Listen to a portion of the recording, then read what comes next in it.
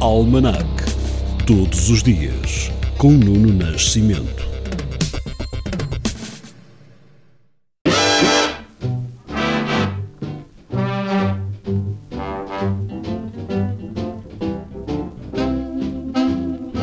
Hoje é dia 15 de dezembro, Dia Internacional do Chá. Em 1513 foi dada autorização para a construção de habitações na então Vila Nova de Andrade. Levou ao nascimento do Bairro Alto.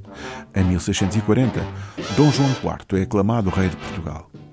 No ano de 1832 nasce o engenheiro francês Alexandre Gustave Eiffel em Dijon. E em 1955 é constituída por iniciativa do governo RTP, a Rádio-Televisão Portuguesa, com o capital social de 60 mil contos. 15 de dezembro de 1966 é o dia da morte do cineasta norte-americano Walt Disney. Tinha 65 anos. E em 1999 o presidente ucraniano Leonid Kuchma ordena o fecho da central nuclear de Chernobyl. 2011.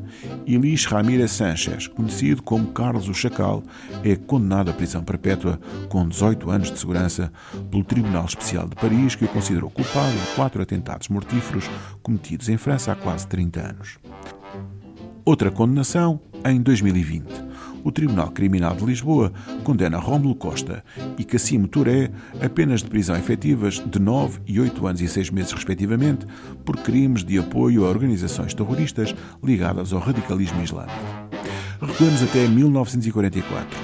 Ao voar do Reino Unido para Paris, desapareceu Glenn Miller, compositor e chefe de orquestra norte-americano. Foi num voo sobre o Canal da Mancha, não tendo os corpos nem os destroços dos ocupantes do avião em que viajava sido avistados ou recuperados. É com a música que encheu tantos salões de dança que agora ficaremos. Moonlight Serenade.